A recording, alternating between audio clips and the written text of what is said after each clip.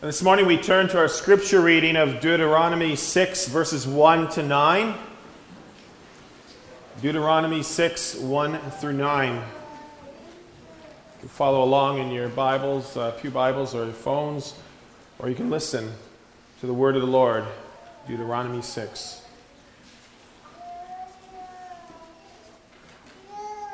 These are the commands, decrees, and laws the Lord your God directed me to teach you to observe in the land that you are crossing the Jordan to possess, so that you, your children, and their children after them may fear the Lord your God as long as you live, by keeping all his decrees and commands that I give you, and so that you may enjoy long life. Hear, Israel, and be careful to obey, so that it may go well with you, and that you may increase greatly in a land flowing with milk and honey, just as the Lord, the God of your ancestors, promised you. Hear, O Israel, the Lord our God, the Lord is one. Love the Lord your God with all your heart, with all your soul, and with all your strength. And these commandments that I give you today are to be on your hearts. Impress them on your children. Talk about them when you sit at home and when you walk along the road, when you lie down and when you get up. Tie them as symbols on your hands and bind them on your foreheads. Write them on the door frames of your houses and on your gates. This is the word of the Lord. Thanks be to God. Let's pray. Lord, we thank you for your ancient words, words of instruction, words of challenge, words of love and grace through you and your Son, Jesus. And may this reading have been impressed upon our hearts. And may you bless the words of your servant on each of our hearts. In Jesus' name, amen. So I think myself that numbers are important. I like numbers. I'm good with numbers. And I'm sure there's others who are in our midst who also like numbers. Maybe you're an accountant, or you like banking or doing books, or maybe you like playing Sudoku. I think God likes numbers. I mean, of course, there's a book in the Bible called Numbers. But also in Scripture, we will often hear repeats of certain numbers. 40 days and 40 nights for the flood. Jesus was in the wilderness for 40 days. 40 years the Israelites wandered in the desert. 12 tribes, 12 disciples. 12 days from Ascension to Pentecost. 7 days of creation. 7 churches of Revelation. Jesus prayed 3 times before Gethsemane. The rooster crowed 3 times. Jesus rose 3 days after his crucifixion. And the most important number is 1. 1 is not divisible by any other number other than itself, and then it equals itself. And we have one Bible, and we have one God. So in our profession of faith service today, such as today, the most important number is the number 1. Because our worship is directed to our one God. Our profession of faith that Tony and Caleb did, but also that each of us did, is directed to our one God. In the book of Deuteronomy, the Israelites are wandering in the desert for 40 years. Chapter 5, Moses provides them another reading of the 10 commandments. In chapter 6, Moses gives the people another command from God. Moses impressed upon the people of Israel God's command from Deuteronomy 6, 4, and 5. The statement was a profession of faith for the people of Israel. Hear, O Israel, the Lord our God, the Lord is one. Love the Lord your God with all your heart, with all your soul, with all your strength. And these commandments that I give you today are to be upon your hearts. Now, this passage in Deuteronomy 6, verses 4 or 5, is called the Shema. S-H-E-M-A. Shema is a Hebrew word for the English word, to hear. So when the Israelites would hear the words proclaimed, "Hear, O Israel," they would know that this is the Shema. And then they would automatically respond, "The Lord our God, the Lord is one." Hear, O Israel, the Lord our God, the Lord is one. There is only one true God. So we have one Lord. We profess one faith. In several places in the Psalms and the prophets, we are reminded that our Lord, our God, is one. There's no other God like our God. our one God. Joshua 24:15 proclaims this challenge and profession of faith to the Israelite people. But if serving the Lord seems undesirable to you, then choose for yourselves this day whom you will serve, whether the gods, multiple gods from ancestors served beyond the Euphrates, or gods, again, multiple gods of the Amorites in whose land you are living. But for me and my household, Joshua says, we will serve the Lord, the one Lord. So the question is, will you serve several gods, or will you serve the one true God? Ephesians 4 verse 4, the Apostle Paul proclaims his one faith when he writes, there is one body and one Spirit, just as you were called to one hope when you were called, one Lord, one faith, one baptism, one God and Father of all, who is over all and through all and in all. One is a very important number in a profession of faith service, and also in our journey with our one Lord. So this morning in the service, we also have brought in other numbers. If you were listening to the Profession of Faith form, there was that 1 question and 3 questions, so there are 4 questions. Now for those who are listening very close to numbers and pay attention to numbers, perhaps you were actually counting the questions, and you probably noticed several sub-questions included in the 4 main questions. You know, as good Christian Reformed people, we try to squeeze as much information as possible into things. And if you counted, there were probably more like a dozen questions that were actually asked. But for the purpose of the sermon, we have 4 questions. And these 4 questions that Tone and Caleb were asked to respond to had to do with our one baptism, our one faith in Christ, our belief in the one Bible, and our commitment to his one church. And so I think these 4 questions can be summarized perhaps maybe as one response. Our response to our one Lord is the one command: love the Lord your God with all your heart, with all your soul, and with all your strength.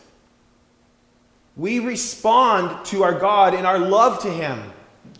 And now in the New Testament, we read that our love to God is also shown in our love to one another, to God's people. And so as we worship and serve one Lord and love our one Lord, our love for God and our love for one another is expressed in many different ways.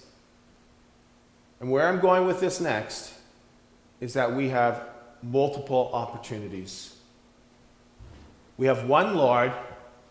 We have 4 questions, which probably can be translated into 1 command, and we have multiple opportunities. A public profession of faith service is one opportunity to share our faith, to profess the name of our one Lord. But throughout our lives, we are given many other opportunities. In the scripture passage of Deuteronomy 6, we read about some of our opportunities. We read again from verse 6, these commandments that I give you today are to be upon your hearts. Impress them upon your children. Talk about them when you sit at home and when you walk along the road, when you lie down, when you get up. Tie them as symbols on your hands and bind them on your foreheads. Write them down on the door frames of your houses and on your gates. Take opportunities in all areas of our lives to reflect our one God to our children, to our church family, to others in the community. How is Christ in us impacting others? So Moses proclaimed the word of the Lord in verse 7, where he said, impress them on your children. Now in this verse, he was referring to the commands. But later in verses 20 to 25, Moses is telling people to take opportunities to share stories of God's faithfulness, because that is an important thing to do, to impress the commands, but also to impress stories, to share God's faithfulness. We've been doing that every so often in our congregation through the service with Beyond the Pew. And that's an opportunity where we can say, God is at work beyond this 1 hour worship. God's faithfulness continues beyond this 1 hour worship in our lives throughout the week. And we get the opportunity to share that. Now, often we have to change our mental model because as growing up, and perhaps back in the day, we think, well, people, when they share, they're giving glory to themselves. No! We come here thinking and knowing that the glory goes to God. It's His story. It's His faithfulness. We're sharing it. Let's go back to the word impress. Impress in this passage reflects the idea of teaching. But the Hebrew word for impress is a word that's often used in another context. It's a word that's used in the context of a sharp tool. And this sharpened tool, it inscribes words into a stone tablet. So the image that is being presented here is an image of engraving. And the engraving is a long and daunting task. But once the words are engraved or impressed into the stone tablet, the words are there to stay. Impressing, engraving these words upon children and the youth is about nurturing the youth and children in the faith. It is faith formation. It is forming the faith of our children and youth. Now, the commandment in verse 7 is further explained to the Israelites. If you heard it, it was through contrasting actions. As it continued to state, talk about these things when you sit at home, but also when you walk along the road, when you're lying down, but also when you're up and getting up. Furthermore, the people are to tie them as symbols on your hands, bind them on your foreheads, write them on the doorframes of your houses and on your gates. These verses encourage faith formation of all ages in all areas of our life. These verses state that the children and youth must be submersed in nurturing of their faith at all times. In the morning, in the night, through the day, wherever they are. These verses encourage the Israelites that all of their actions as parents, as family, as a community have to impress God's love upon their children. If a community wants to last longer than one generation, it must concern itself with faith formation. God's word impresses that the youth are to be nurtured at all times. Now, in the days of Moses, the daughter usually worked her day with her mother.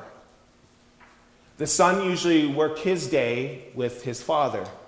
So forming one's faith was predominantly in the family.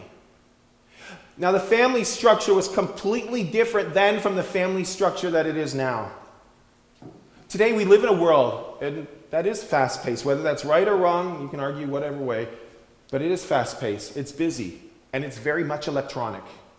Probably most of the people here have their phones on them. Fathers typically don't work all day with their children, nor do the mothers.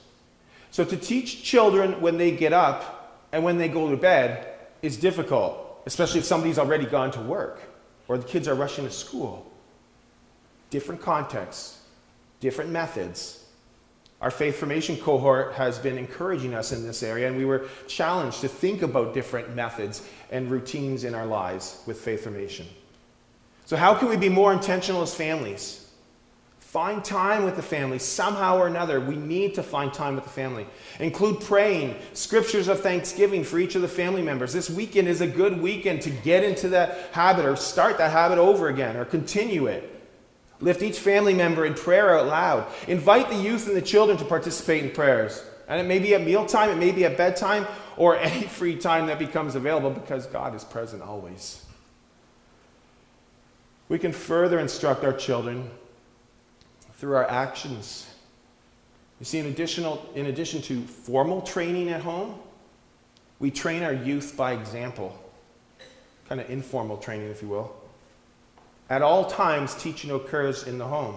But we have to be aware of what we're teaching children through our presence or lack of presence. And I'm not just talking about moms and dads. I'm talking about grandparents, aunts and uncles, talking about when kids are over at friends. We all have a role. I recall seeing a newspaper article online titled Wealth, a priority of today's kids, poll shows. And the subtitle of this article was, Author says parents have played an integral role in encouraging their children's materialism. It's a question to ask, what God are we serving? This article stated that children learn their priorities from watching their parents. Parents' priorities are intentionally taught to the children. And this not only occurs in the area of spending, but it occurs in all areas of our lives. Children recognize the priorities of the parents, and they absorb this through the family's interactions. It is important as parents that we make Christian values part of our family life and our priority. The family unit is where faith formation takes root. And the family, is one of our multiple opportunities. But God's word also states that it's also the duty of the community to impress, to engrave, to chisel away. Deuteronomy 6 verse 9, it was not only stated to write these commands on the doorposts of your houses, which is the family unit, which was a big family unit back in the day. Now it's often just parents and children, but back then it was a lot more family members. So write the commands on the doorposts of your houses, the family unit, but also on the gates. And the gates referred to the city gates. The gates were the gates that were part of the community. The community was involved in the forming of the faith of the youth and children. The community is not to replace the family, but rather complement family faith formation. Now, as I'm talking about community, I could probably do a whole sermon in itself or more on Christian day schools. Well, all I'm going to say is that Christian day schools is a resource to assist us in the faith formation of our children. Christian day schools are not to be used as a resource to shelter our children from the outside world. They're not a replacement for faith formation at our homes or our churches. Christian day schools are a gem. They are a gem in our own backyards, which we often, I think, take for granted. Christian day schools are a gift to assist us in the forming of faith of our children. So, when it comes to community today, you can include the Christian day schools, but more so, what I'm going to focus on is the church. It is imperative that the church instructs through weekly worship services as we gather together as God's people. We need to be here to gather. Preaching is proclaiming the word of the Lord, but includes a teaching and a learning component. It puts responsibility, yes, on the pastor leading the service to prepare messages for all ages, young and old. Participatory worship involves people of all ages, including the children and youth. I think it's a good thing that our church has children's messages from time to time. We have Bibles, children's Bibles in the pews, inviting children to participate and take part in the celebrament of the sacraments of baptism and Lord's Supper. This is all part of faith formation, and it speaks loudly to children. It includes them in the community, and it also involves the whole of the community. And we can continue to grow in this area. Another area in which the church instructs is through its ministries and programs. We have a faith formation team and education ministry here at Exeter. Many churches do. Churches requires young adults and singles and parents and grandparents, all members, to take roles in nurturing of the children and youth. We're all called to be energetic and creative with respect to the youth ministry of our congregation. It doesn't fall any more on one person than another. It's all of us, one body. Now, in the beginning of this message, I brought in some numbers. 1 Lord, 4 questions, and multiple opportunities. So I'm going to just bring in some other numbers quickly. I roughly tallied the membership of several of our committees in Exeter Christian Reformed Church, and we're probably not too much different than any other churches. We have 88 people serving on committees. I know what the running joke is the CRC loves committees. We have 88 people here serving on committees. I tallied up those serving in the forming of faith, directly involved in the forming of faith of children and young youth and young adults. And we have Sunday school, gems, cadets, youth and children's messages. I didn't include VBS because I figured and made the assumption that there was overlap there, but I came up with 59. We're doing good. But I think we can grow and do better. Perhaps we can start to use less committee members and begin to encourage people more directly in the faith formation of children and youth. Maybe leave the organization component to less people and the formation component to more people. Maybe we can see a turnaround of those numbers.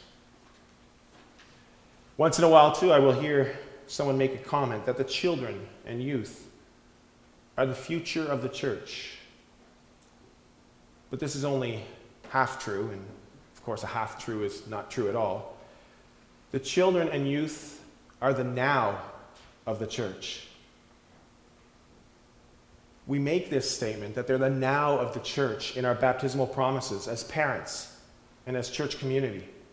At each child's baptism, we have made a commitment that we will be involved in the faith formation of children.